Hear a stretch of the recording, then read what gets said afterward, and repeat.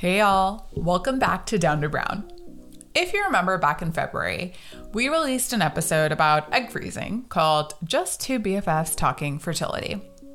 And that's exactly what that episode was about.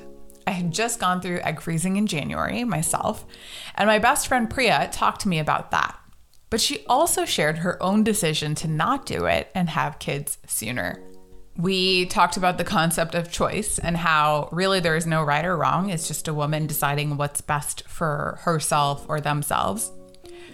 But we also made sure that we clarified a million times, like we were not doctors.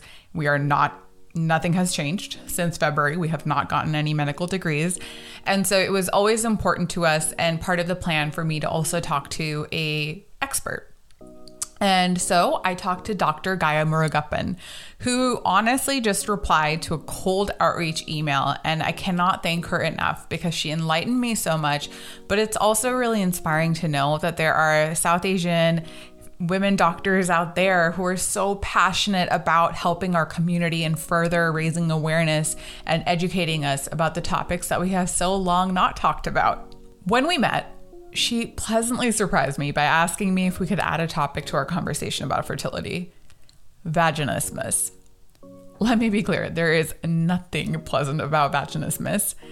But what did pleasantly surprise me was the fact that she was so excited to shed light on something that is clearly underrepresented in our conversations, especially amongst our communities. But I won't lie, I think this extends beyond our community. I think universally we have this discomfort.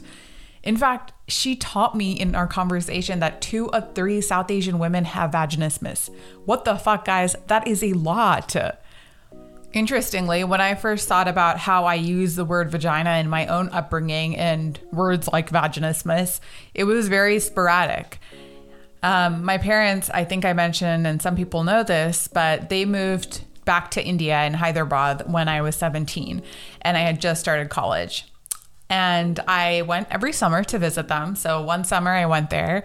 One of our aunts lived in the building that they lived in as well. And so I went to stop by, visit, make some small chat. And a week later, I found out some gossip that she had spoken to another aunt of ours saying that I came in wearing a shirt with the word vagina on.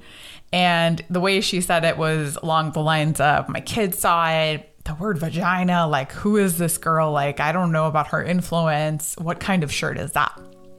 So I hadn't even realized that that's the shirt that I had been wearing with that term, because it was my Vagina Monologues cast member shirt from when I participated in college.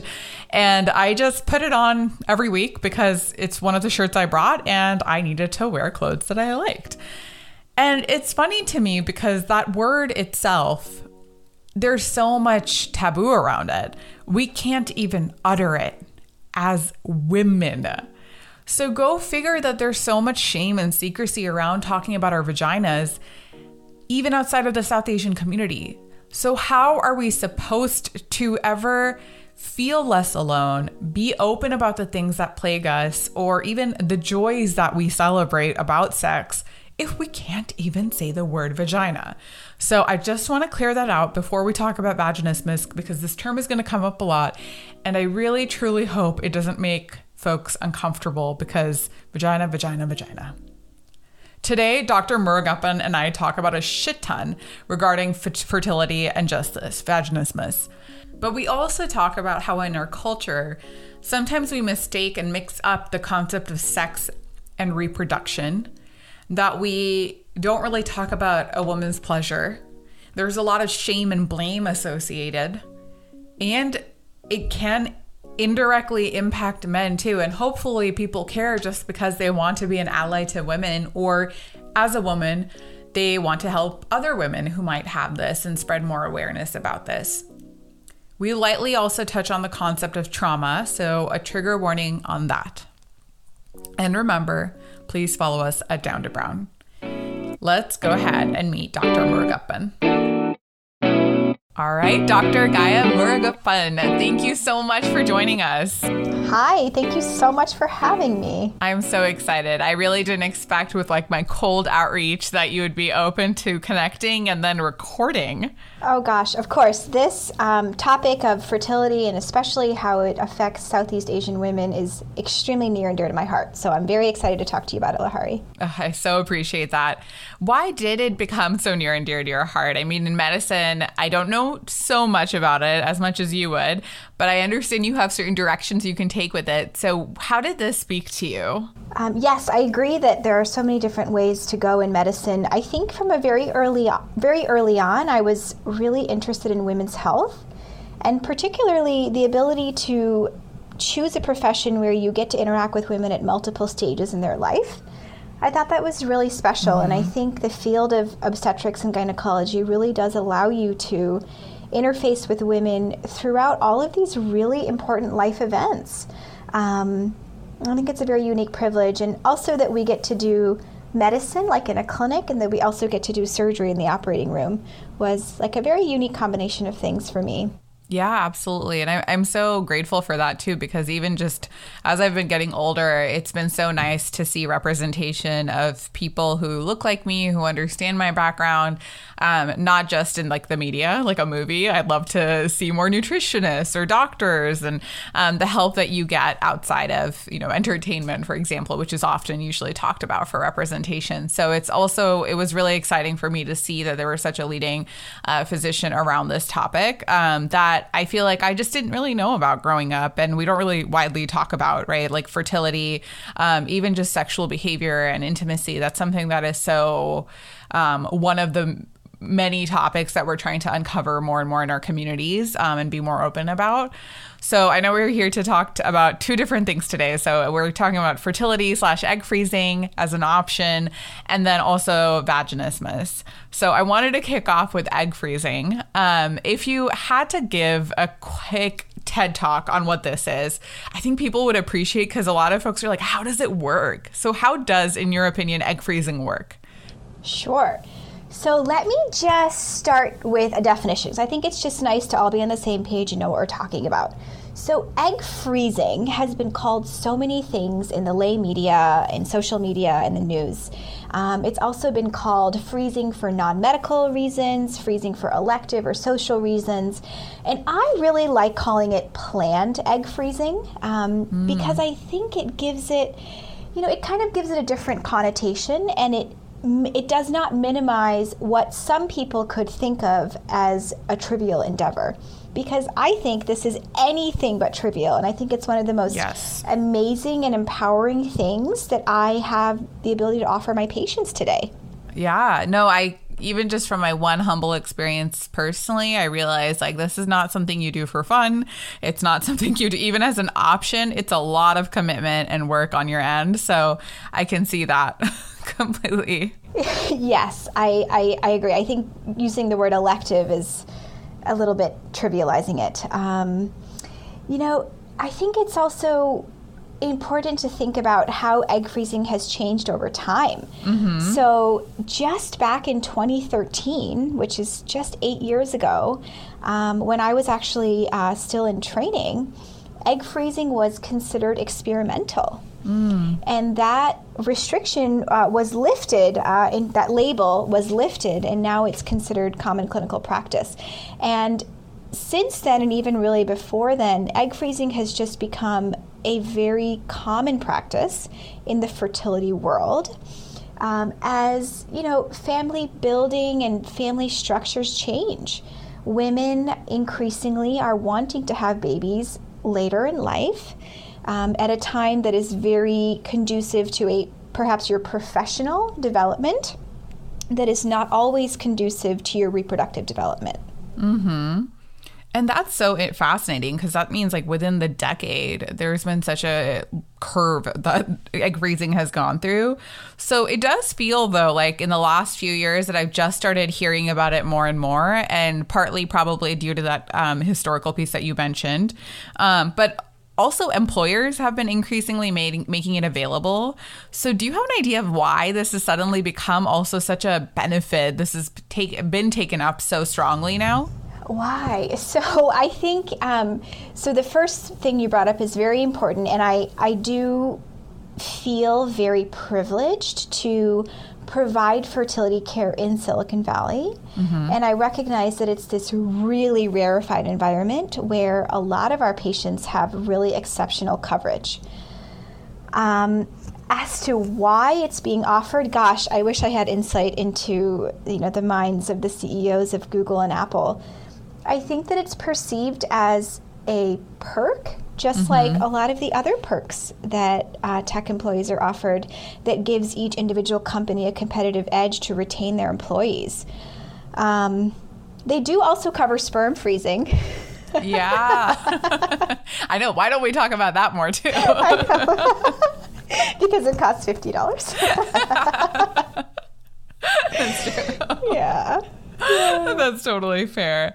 So as people are coming to you, especially, as we talk about the South Asian community, what are some common misunderstandings that you find about the process amongst women in general, and especially even Indian American women? Sure. I can start by perhaps sharing a little bit, from a personal standpoint. So it wasn't until actually very recently, and I think this is also the reason, Lahari, why I was so eager to respond to your message. I didn't realize until very recently in my very adult life that a lot of the reason that I chose this field of obstetrics and gynecology is my entire adolescent and early adulthood really felt like topics about sex and reproduction and intimacy were just never discussed. I have so many memories of, terrible, painful, long periods as a child that now I know can be so easily managed with birth control pills. But just that word birth control in my house was just so taboo. And so many different, adolescent life stages that I went through, like needing to wear a bra, needing to shave my legs. All of these things were sources of tremendous stress growing up. And I wanted to be able to remove some of that anxiety and stress and perhaps demystify a lot of things that I think are actually quite straightforward. Yeah. It's almost like if we just talked about it, we'd realize it wasn't even a big deal to begin with and normalize it. But that resonates so much with me, and I'm sure so many others, of just being able to do that. And I'm just so glad to hear that you were able to take that and now serve so many of us who do need that help.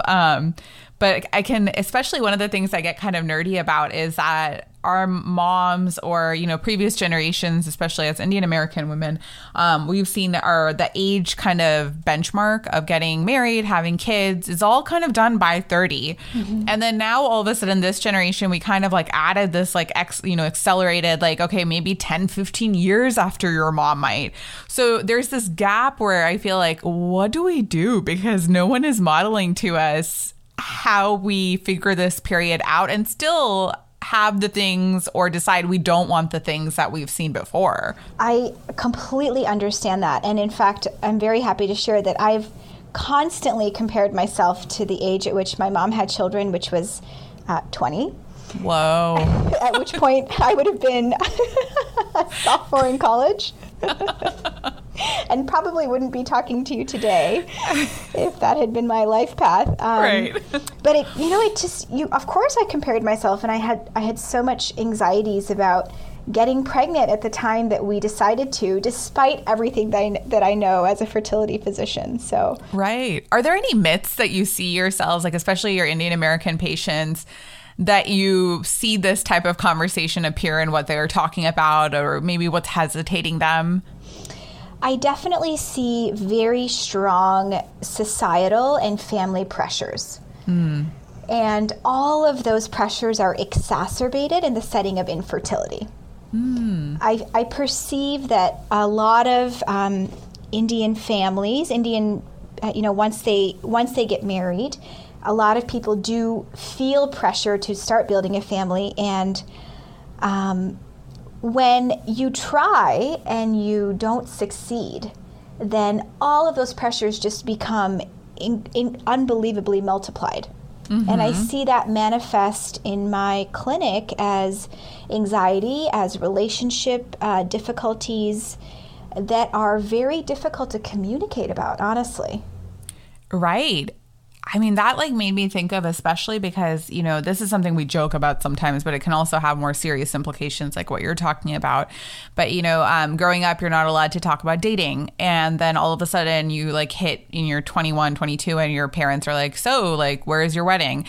And then like you get married and you're like, oh, like we've never talked about sex, or like I'm in a relationship, I don't know how to do this. And so even thinking about how that might affect like as you're having kids, sometimes it feels like there's this like magical, like you're just supposed to know how to birth children and go through that process if you've never talked about it.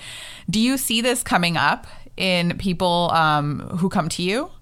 All the time. And I see it even at a much more elementary level, perhaps, which is, you know, I think in our society we intertwine, as do many societies, and very understandably, we intertwine sex and reproduction.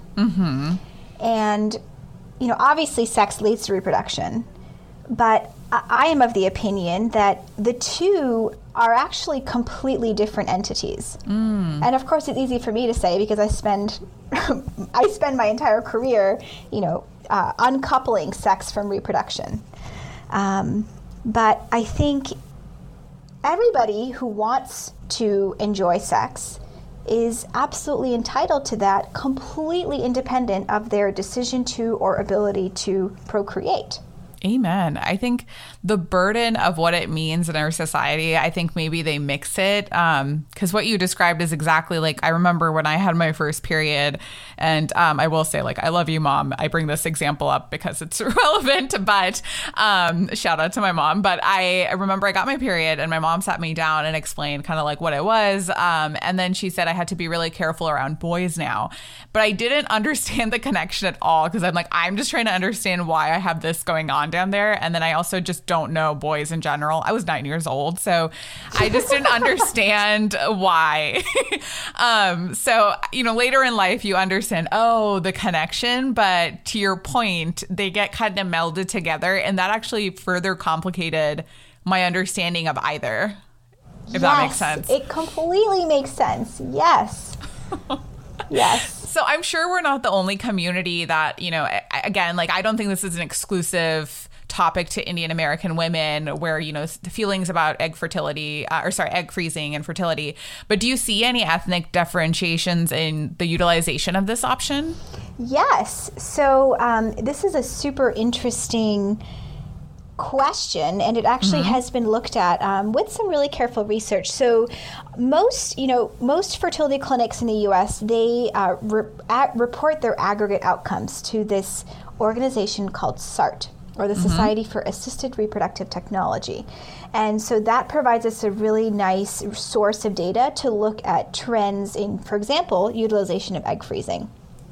And what's really interesting is, so if you look at this period from 2014 to 2016, so 3 years, there were 30,000 egg freezing cycles done in the U.S., and 2/3 of those happened in white patients. About 10% happened in Asian patients, 7% in Black patients, and 5% in Hispanic patients. And if you look at at annual trends between 2014 and 2016, in 2014, there were just over 200 cycles done in Asian patients, which went up to 1,000 in 2016. So the Asian patients were the ethnic group that saw the most significant increase in utilization of egg freezing during that time period. How interesting. Why do you think that is? I'm not sure, honestly. I mean, I was very happy to see it. I would hypothesize that it has to do with access to care, which is a surrogate measure, unfortunately, of socioeconomic status. I'm really glad you brought that up because that's something that I've been talking about more and more as I've been open about I just feel like there's nothing to be embarrassed about talking about egg freezing, so I'm pretty obnoxious about it. But then when people ask like why, I can't help but like I have to truly acknowledge like I was someone who it was a perk. It started as a perk, it ended as like I need this for my family planning, but at the same time like there is a privilege associated with having your employer or insurance cover it. And it could help so much of communities who do want to family plan more. Mm-hmm. So how do you see like any future of this becoming more accessible or other ways to democratize options like this if this is the thing that is best for that individual or family? Yes, I do. And I think the biggest light at the end of this tunnel is state mandated insurance coverage for fertility mm-hmm. benefits. Which is becoming more and more prevalent as time goes on. And I do hope that employers will increasingly offer this as part of medical insurance, just like any other coverage. And I think the more we talk about it and the more we talk about how important it is and how it benefits us, the more likely we are to move this needle. Absolutely, because I feel like there's so much of an economic or socioeconomic future that it could change. And I also know those that argue, like one of the things that my friend and I talked about in our previous conversation was how people also argue there are ethical kind of ramification, family ethics almost of like, should you freeze your eggs? Could it potentially, if women are having kids later in life, what type of implication does that have on society? Mm-hmm. Is this something you talk about with your, even doctor community or your patients? We talk about ethics a lot, mm-hmm. and there are a lot of ethical issues that arise when your job revolves around making babies. Mm-hmm. Parental age does come up a lot. Discrepancy in parental ages among couples comes up a lot. It's hard. So, it's also difficult because doctors are not God. Mm-hmm. And we really don't get to exercise kind of, a discretion in a lot of these situations. And all of us believe very, very strongly in patient autonomy. Yeah. So I think the best thing that we can do is to provide ample education about the process, mm-hmm.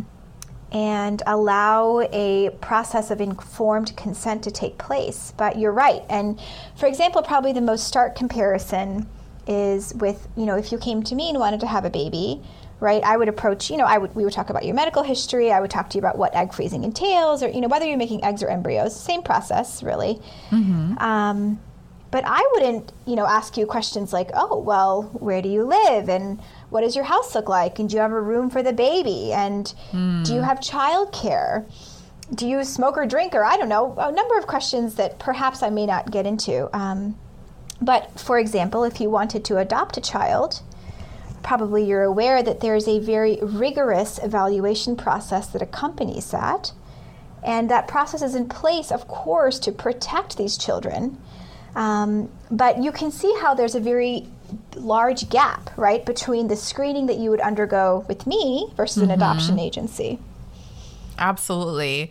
That makes sense. And I feel like that's something that I've been observing again. I will say I will stay humble because you have really seen this at its full spectrum in your field. But I've noticed the variation between, it doesn't mean people who egg freeze, for example, not necessarily, you don't have to be in a couple. You can be single, heterosexual, gay, LGBT. So there's so many different variations of why someone would want to do this. Mm-hmm.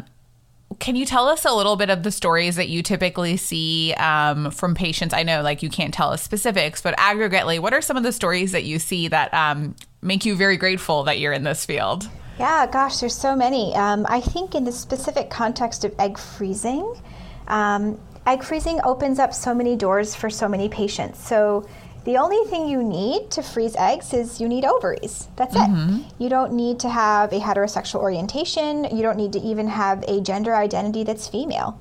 Mm-hmm. And in fact, that brings me to a wonderful example, which is patients with gender dysphoria who are undergoing gender transitions mm-hmm. can elect to freeze their eggs, for example. Oh my gosh. Before starting testosterone treatment. And it's a incredibly gratifying experience to allow that patient to preserve their future fertility.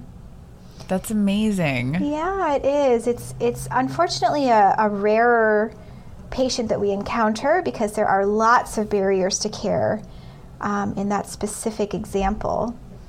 But it's wonderful. And then I would say the most common reason that we help patients freeze eggs is women just like you, Lahari, who, want the opportunity or the ability to delay childbearing to, at a time in their lives when they feel it is more conducive to their career. Yeah. And I've noticed that no one person's journey is the same with this. For example, for me, I was able to start right away because I was on the pill. My friend has to wait and kind of see when she's ovulating, and it's taking a little longer. Mm-hmm. For some of us, it's pleasant. Some of us, it's super uncomfortable. So in general, if someone was listening to this and they wanted to get an idea of how does this work? What does an average process look like? Sure. So the average process of IVF, so it typically does roughly follow a menstrual cycle. And, before you would undertake egg freezing, you would meet with a doctor, and we would, as I had mentioned, discuss your medical history, your medications. We would go over what does it mean to have frozen eggs and what can you do with those eggs. Mm-hmm. And the brief answer to that question is eggs can stay frozen for really as long as we think. There's no, as you can tell, right, since it was experimental only since the last 8 years, there isn't mm-hmm. really long-term data. But in general, we think they can stay frozen. And whenever you want, we can thaw them and we can fertilize them with sperm and create embryos that we can transfer either back to you as the patient, or we could transfer those embryos to a gestational carrier who would carry that pregnancy on your behalf. Got it. And what kinds of reasons do people come in to freeze their eggs? If you could list the top 5 or 6 that you see. Top 5 reasons for egg freezing. So one of them you mentioned, delaying childbirth. Mm-hmm. Same-sex couples, transgender, care. So in terms of who would consider freezing eggs, I think the way I would answer that is to say anybody who is thinking about freezing their eggs or mm-hmm. who wants to learn more about their fertility, please come find me or any number of my counterparts that are scattered across the country to talk about it. Because if you're thinking about it, you should know that you have options and that we should talk further. That's amazing. So it sounds like one of the reasons you said is delaying, same sex, transgender, and then literally anyone. Yes. Yeah. You just need to have ovaries. Yeah. That's incredible. And then I guess I should ask, who should not be looking into this? And I don't mean literally, but is there any reason why people shouldn't freeze eggs, or you see people where you're this is not really the best option, but you think it is? So I think the only patients in whom I pause are probably at the extremes of age. Mm-hmm. So for someone who's very young, just maybe 18 is just throwing out a number, I would provide some pretty strong counseling about what is your rationale for freezing eggs, because it's so hard to know when you're 18, how life will turn out and what direction you'll go in. Mm-hmm. And then the other extreme is a harder conversation, and that's about, how old is too old to freeze eggs? And I hesitate to put a number on it, but in general, for all of us, fertility decreases with age. And that's because of this completely bizarre scenario that we all face as women, which is that we're actually born with all the eggs that we will ever have. Mm. And we start losing eggs every month, even when we are fetuses inside of our mothers. Wow. Yeah. I had no idea. Yeah, starting at 20 weeks of gestation, your ovaries start throwing away eggs every month. Damn.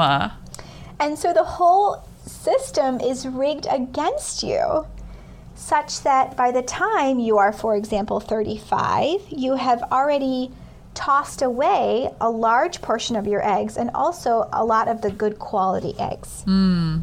So for most women, egg freezing outcomes are not favorable over the age of anywhere between 42 and 44. Got it. Yeah, this came up a lot where it was like, what is the age around? Like, how old is too old? When should people start thinking about it? And this is something that was corrected when I met with my fertility clinic, was that I was like, hey, should I have been freezing since I was like 18? Or would I have had like the best, most pure adult eggs or whatever? And they're like, actually, it's in your kind of like late 20s, your early 30s. What is the optimum age in your opinion? Gosh, I can't really put a number on it. I think if you are thinking about it, just come find one of us and we can talk about it. It's really never too early or never too late to have a conversation with a doctor about it. That's totally fair. And also cost-wise, like going back to that conversation of access, without insurance, you know, ideally that is something that helps. But without insurance, what is the average cost if you did one cycle of it? It's probably between $10,000 and $15,000 for one cycle. That's super helpful. I have a couple other last questions to ask from the audience. So I won't have like a specific transition for them, but I do want to make sure that their questions are answered. So one of them was, I can only take pills with progesterone only. Can I still go through the process?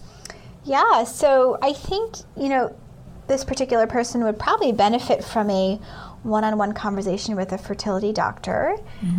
Birth control pills, which classically contain both estrogen and progesterone, are not a prerequisite for freezing your eggs. However, in order to freeze your eggs, we do have to essentially have your ovaries produce lots of hormones. So this probably you'd benefit from an individual conversation. That makes sense. And then what is a good egg count to store? And I understand this might vary. So let's say like we could just pick on me. I'll just offer myself as the lamb. But I'm 30 years old. I got my eggs frozen and I want to have kids at like 35. So what would a good count be? So I think that number varies a lot on what you plan on doing with your eggs and how old you were when you froze them and how many children you want to have. And those answers are so different for every person. I think probably the other thing to take into account is that, and this is also a very common misunderstanding, is that one frozen egg does not equal one baby. And that's because this frozen egg has to do so many things before it turns into a baby. And I had mentioned some of them earlier, but I'll just go over them really quickly. So that egg has to thaw, has to survive the thaw. It has to fertilize with sperm. It has to grow in culture in the embryology laboratory for about a week, has to survive that. And then it has to have a normal complement of chromosomes, which are the genetic DNA that make all of us. That embryo then has to be usually frozen and then transferred to you at a later time. So what ends up happening statistically is one frozen egg has between a 5 and 10% chance of turning into a baby. Oh, wow. So it is a lot of math here going on. It's a lot of math. And, you know, the big takeaway that I really try and leave my patients with is human reproduction is extremely inefficient. So at every step of the process, there are more failures than successes. Interesting. That's probably very hard for people who are very into controlling their input output, and then also in a society like ours, which is very like, I do something, I want this outcome. I completely agree with you. And I think a lot of women who have the ability to ask difficult questions about fertility and egg freezing are also women who, as you said, are used to being very proactive about their lives and their careers. And it's very hard when there's a mismatch. Definitely. I think in that way, it's really helpful to hear more and more stories of people going through outcomes that might not be, quote, successful. Even like examples of Chrissy Teigen being open about her miscarriage, or Beyonce, for example. These are very large names, of course, but even just hearing friends, it helps so much normalize. Like, it doesn't really go the way we think, which is something that's also really intimidating for, again, like people like us who are used to putting something in and being like, this has to happen, otherwise I'm a failure. I agree. And I think, no matter what context you interface with the medical system, I think being a patient is really hard. I think being a fertility patient is exceptionally hard, because fertility is just a very emotional and intimate part of your life. Yeah. And I feel like patients tell me things that probably they've never told even their intimate partner. And it's just so hard to wrap your head around sharing such an intimate life experience with somebody that you really don't know. Definitely, which is why I think like people like you who are really driven by that mission, I can't imagine what good hands they're in. What is the most difficult or challenging experience you had with a patient around this? You know, in general, I feel so grateful that my patients entrust me to guide them through this journey. I've had many more happy stories than sad stories. So many of our patients get the empowerment that they sought by freezing their eggs or embryos, and also the family that they envisioned. It's also hard in this particular context of egg freezing. I think what's most difficult is that it's not a guarantee. So the only way, and I really hate saying this, but it's true, the only way to guarantee that you're going to have the family you want to have is by actually making it happen on your own. And short of that, you know, there is just no guarantee that all these eggs that we are freezing will survive and fertilize and grow into embryos and turn into babies. So I have had, you know, rare cases where patients have frozen eggs earlier in their lives and come back, you know, several years later and thaw them and, you know, don't have any eggs that survive. And wow, it's so hard. I think some of that has to do with the actual technology that we use to freeze the eggs has changed a lot over time. But some of it is just probably a misunderstanding of what those frozen eggs actually meant. That's totally fair. And hopefully that education is improving, it sounds like. I hope so. We try our best, but honestly, it is, you know, as you can see, like this is a very difficult thing to talk about. Yeah. And it's really hard to really explain a lot of these actually like very complicated biological issues to a patient in addition to the ethical and emotional issues that go along with egg freezing. Yeah. It's so interesting. When you said that too, I thought of like how many people also like close friends or like family that because they also didn't know what this really was. And I was kind of being, again, like obnoxious about like, yeah, this is what I'm going through, like, you know, and offering it when they asked like how I was doing. They just kind of get awkward and like quiet. And I figured that had less to do about like their care for me than they just didn't know how to have the conversation and they just felt uncomfortable. But I also thought that was really interesting that like there is this, it's almost like talking about race with people who don't, you know how to or like don't feel comfortable, that it can be isolating if you don't have the right support group. Absolutely agree. Yes. Actually, in our earlier, we were talking about the connection, unfortunately, that can be made when you mix sexuality and reproduction in the same kind of world. And I wanted to transition to one of the things that we did touch on that I really appreciated when we first talked. You were like, can we please talk about vaginismus? Unfortunately, this goes into a more... it's not celebrating sexuality, but vaginismus is something that we are talking about more and more in our communities because so many South Asian women are impacted by this. But we just normalize this, keep it private, don't talk about it, it's something wrong with you kind of stigma, and we're not healing from it as a community. So I'd love to ask you a little bit about what is vaginismus, first of all, and why did you feel so passionately about talking about this with a South Asian female audience? Thanks, Lahari. So I'll start with just a medical definition and then I will unpack it. So vaginismus is defined as a recurrent or persistent involuntary spasm of the muscles of the vagina that interfere with sex. In other words, put more simply, vaginismus is a sexual pain disorder. And I choose the word disorder very carefully because it means that it's not something that you choose to have.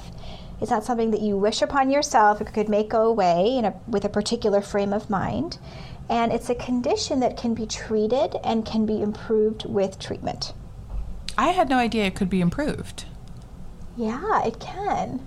That's amazing. So a lot of this, when I read online, which is, again, not a medical doctorate or for any by any means, but I saw that it's linked to a lot of trauma. And this is something where I'd love to have you kind of set the record straight. Is one of the things that I've noticed is also there is a lot of trauma, which people think is a strong word, but I think could be used more broadly or widely, because there is a lot of trauma in our communities that sometimes don't get talked about. That's actually one of the reasons why I started this. Is I was having a conversation with a friend, and we were talking about some of the generational trauma that's been passed down with the women in our family by no fault of their own. But we were like, wow, like if we're carrying all of that and still trying to pretend everything's fine and live these like normal American lives that we see on TV, like there's no way you're set up for success if you don't unpack that.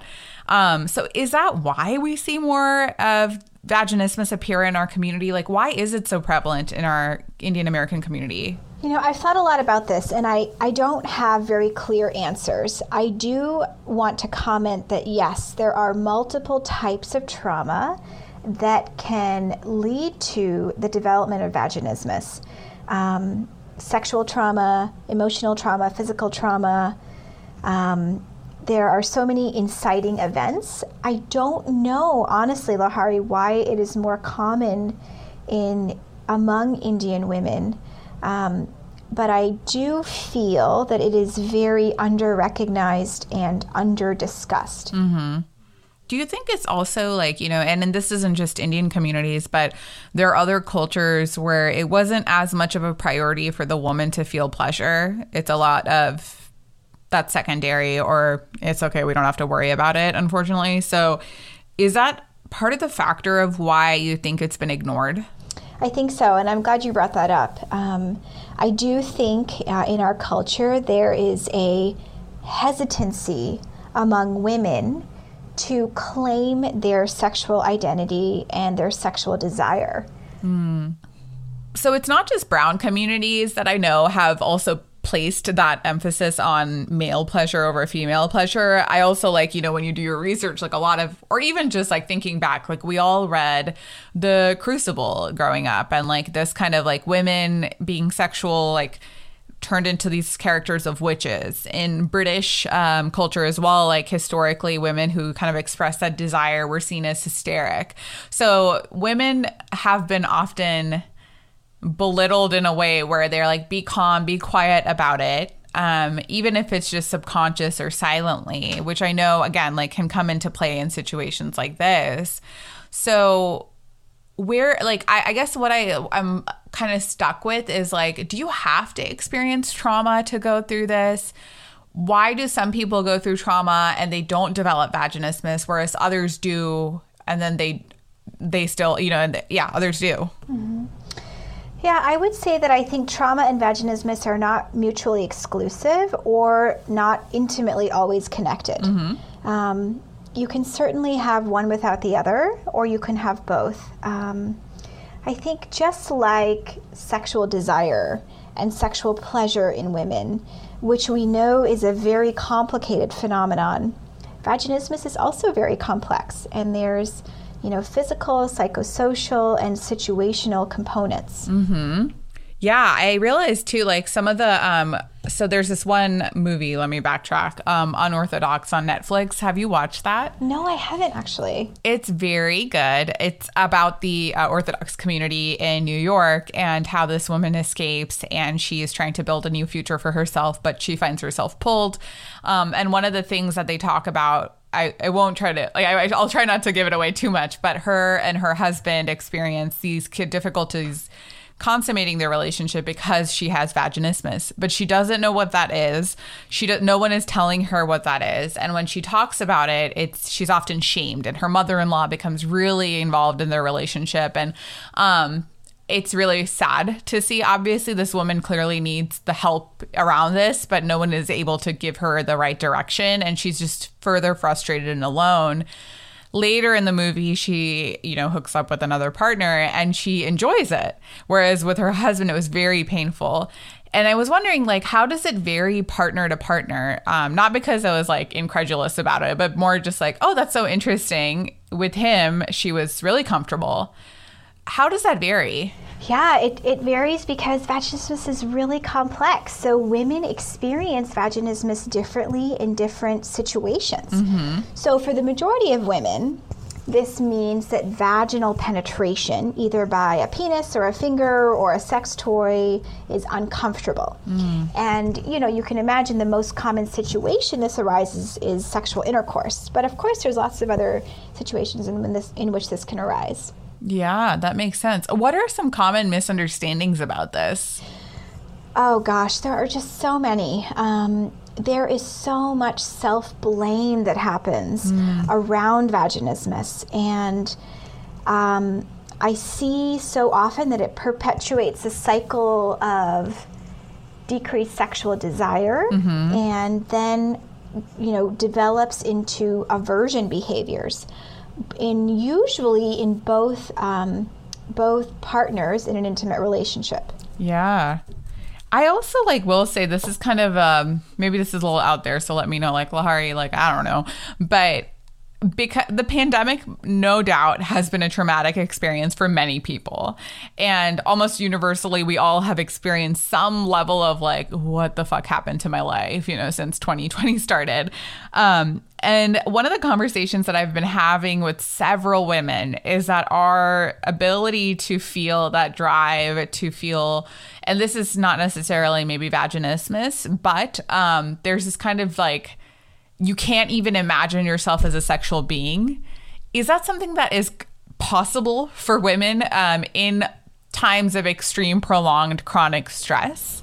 Of course. I think in any situation of stress, our own well-being and our prioritization of that well-being goes to the bottom of the list. And I think sexual satisfaction is probably a component of that well-being that's very easy to ignore when other stressors show up. Absolutely. I think that's kind of the unfortunate part, is that there's so much potential almost I see with understanding and mastering your own personal your relationship with your sexuality, but it's almost the least amount of time that I spend on it, or we spend on it as a community, and it takes a lot of proactive work from the individual to go out and seek it. And it's just such a complex thing that it's almost I don't want to touch it, right? So I realized even at the age of 30 now, I'm talking to my therapist about a lot of sexual trauma that I've had growing up that I didn't realize even. Actually, when you and I talked, I was I think I had, I suffered from this for a long time and I never really talked about it. My doctor just said, you probably have vaginismus, but whatever, let's practice on a dildo or something like that. So I think that's something that I realized, I just figured I don't have time for it. Sex is a fun thing. It's not a must have. It's a nice to have. So let me just get to it at another point in life. And at the age of 30, if I'm talking about things, that have happened to me so young, it's just unfortunate that we don't spend more time. I felt I can't be alone in this. You're certainly not alone. And every single woman I have seen, I have shared that same message with. Vaginismus is so incredibly common. And in fact, Lahari, I was researching for this podcast, and, there are studies that, up to 2/3 of Indian women suffer from vaginismus. I mean, that's just tremendous. Yeah, that means almost 2 out of the 3 friends we have that are, Indian American might have suffered through this. Absolutely. And I think it's worth mentioning too, I'll just speak to, forgive me for being so narrow, but in my scope, but I'll just speak to heterosexual couples that I have seen, women who have vaginismus, it often does evolve into sexual dysfunction in the male partner as well. You can imagine if, sex is always a painful and scary experience, that would have repercussions on the other partner as well. That is such a good point, and I don't think I have really thought about that. And can you tell us more about what that would look like in the other partner? Yeah, so there is an increased prevalence of male sexual dysfunction in the context of a partner with vaginismus, and men can have difficulty either achieving or sustaining erections during intercourse. and regardless of vaginismus, and you can imagine that vaginismus would just exacerbate that situation. Yeah. And I mean, that makes a lot of sense. Like if it's impacting that individual, like there's impact on the microsystem, like around the ecosystem around that person. And so, exactly. Yeah, it's a very difficult journey. I can imagine. And this is something that, to your point about like how many women could have it, but maybe we don't know. I understand no one's going to shake their hand like, hi, my name's, Martha and I have vaginismus, but how do we support friends who are going through this? If my friend tells me, hey, I have this, like what should my response be in addition to empathy and, support? First response should be to normalize it, to just comment on how incredibly common it is, how nobody talks about it, and how it really can have effects that are very far-reaching, beyond just, a one intimate encounter. The next thing I would say is to encourage your friend or educate your friend that there are absolutely treatment options. And there are physicians actually who specialize in sexual dysfunction, and among those dysfunctions specialize in the treatment of vaginismus.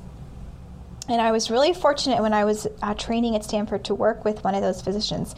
I'm going to give her a shout out. Her name is Dr. Leah Millhiser, and she is absolutely brilliant and has really, revolutionized the field of female sexual medicine. That is incredible. I'm going to look her up ASAP. You would love her, as do I. Yeah. I mean, to be in this work too, I just really admire, and, like the impact you can have is so tremendous. So, and let's say, someone is listening to this and they're like, shit, I think I might have had this, or I have this. How would you respond to them? I would say, please don't hesitate to ask for help. You can start by reaching out to your obstetrician or gynecologist if you have one, or you can directly seek out a gynecologist who specializes in sexual dysfunction. Most physicians, I give you the ability to self-refer, so just make yourself an appointment.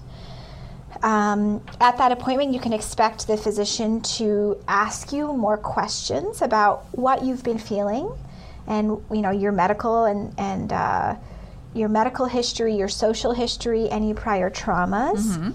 So it can be, a very involved visit, so do mentally prepare yourself for that. That's totally fair. Is it possible to heal from this? Yes, it is. And I have been so fortunate to be part of some of these women's journeys who have healed from vaginismus.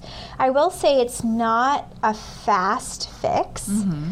Sadly, like many things, it does take time. And treatment for vaginismus is, I think it's very successful when you approach it as a two-pronged approach. So the first is more of a physical treatment, and it's called vaginal dilator therapy. And there's these dilators you can buy online that start from very, very small to even smaller than your pinky finger. And they go from in width, they go from very skinny to the size of a normal male penis. And essentially, dilator therapy is inserting those dilators, starting with the absolute smallest size that you feel comfortable with, and leaving them in place for about 30 minutes a day in a private setting, in your own terms, in a situation where you are entirely in control of what is happening to your body and your vagina.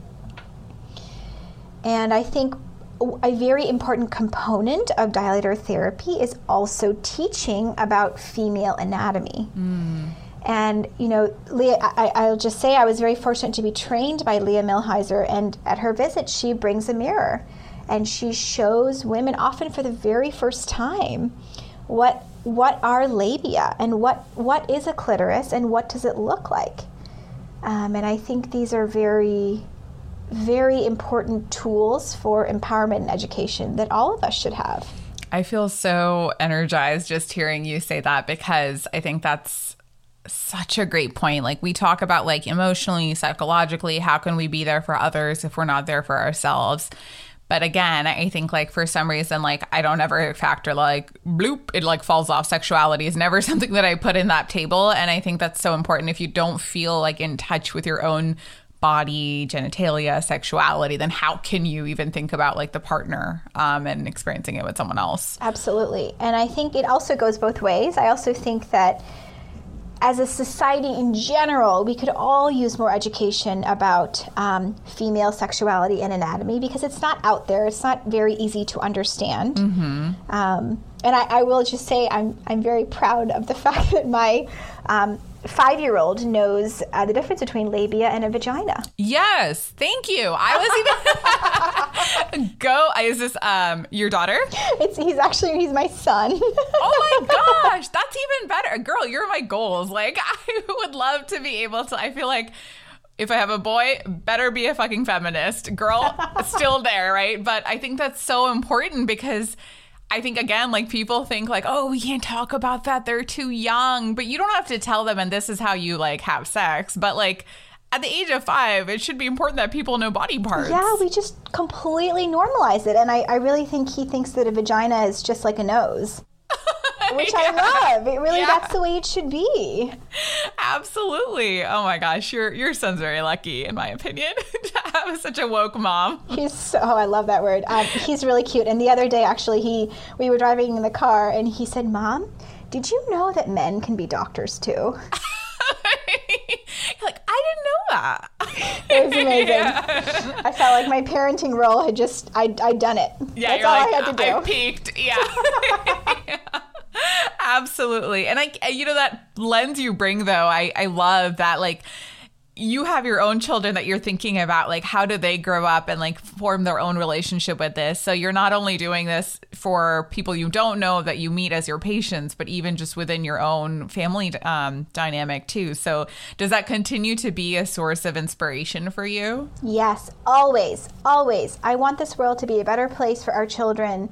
I want my sons to understand what consent is. I want them to understand what healthy relationships are built on, and most importantly, to just be able to communicate. Absolutely. And yeah, I think like if more people did that, honestly, like it'd just be so like, especially, as women think about like knowing like, hey, this is not something people can touch or like be able to, no one should talk to me in this way about my body. Like if you don't know from a young age and you suddenly learn when it's too late, like the damage has been done. So I so appreciate your perspective. So in addition to medical treatment, is there anything else that we should be doing to help in the journey to combat vaginismus? Yes, thank you for asking, Lahari. And this allows me to bring up the really important piece that there is a very significant psychosocial and psychiatric component to vaginismus. And this is also where the trauma therapy comes in. And women have benefited tremendously from cognitive behavioral therapy in conjunction with vaginal dilator therapy to really to heal. Yeah, that's so great to hear. And it actually made me wonder, can you click a little bit into like what is trauma, right? So is trauma being assaulted? Is trauma seeing certain things in the household? Like can you define trauma for us a little bit? Gosh, trauma is all of those things. Trauma is our response to a distressing or disturbing event that threatens our ability to cope with it. And what that trigger is, it would be impossible to describe the breadth of that. I would say that I think overall trauma is tremendously minimized as our triggers. And, feelings are facts. And if you're feeling it, then it's real. Absolutely. No, that's so helpful. Thank you. So last but not least, we always end with a chip chip round, which is our kind of fun, quick questions. I'm going to ask you about 5. Are you ready? I'm ready. Who is your celebrity crush? Okay, I asked my husband this, and he said, well, of course it should be me. Obviously. Okay, so he's my celebrity, but I also have a crush on George Clooney. Daddy. So he, is that because of ER or just in general? Oh no, just in general, Lake Como, Of course. Yeah. Yeah. So if you weren't a doctor, what would you want to be? I would want to be a mom with a full-time nanny. Oh, amazing. What would you do, you think? Like a day, what would that look like for you? There would be lots of running and yoga and wine. Oh, amazing. Actually, speaking of, it's a Friday night. Red wine or margarita? Red all the way. Ooh, any favorite wineries locally? Yeah, Ridge, actually. It's in the Cupertino Hills. Oh, what's it called? It's called Ridge, Ridge. Okay, gotta check it out. I didn't know it was local. Amazing.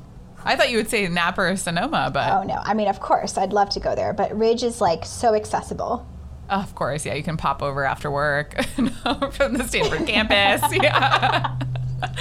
What is the most life-changing book you've read and would recommend? This is a sad one, but it was really moving. It was called When Breath Becomes Air by Paul Kalanithi. Mm-hmm.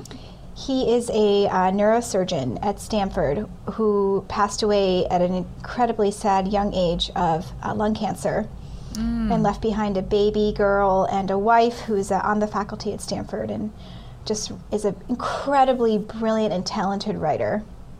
Oh, I'm so sorry. But it sounds incredible. COVID is over. What is the first vacation destination you'd book? Tuscany. Oh, okay. Is the wine one of the reasons? Or okay. The wine, the cheese, the sunshine, and probably wander over to find George Clooney. I don't know. Of course, yeah. This is all linked. It's like in Love Actually when you realize everything is related. So yeah. That just came full circle there. Yes. Dr. Murugepan, thank you so much for your time and all your wisdom. I feel so enlightened by this, and hopefully others do too. So I can't thank you enough. Thank you so much for having me. Of course.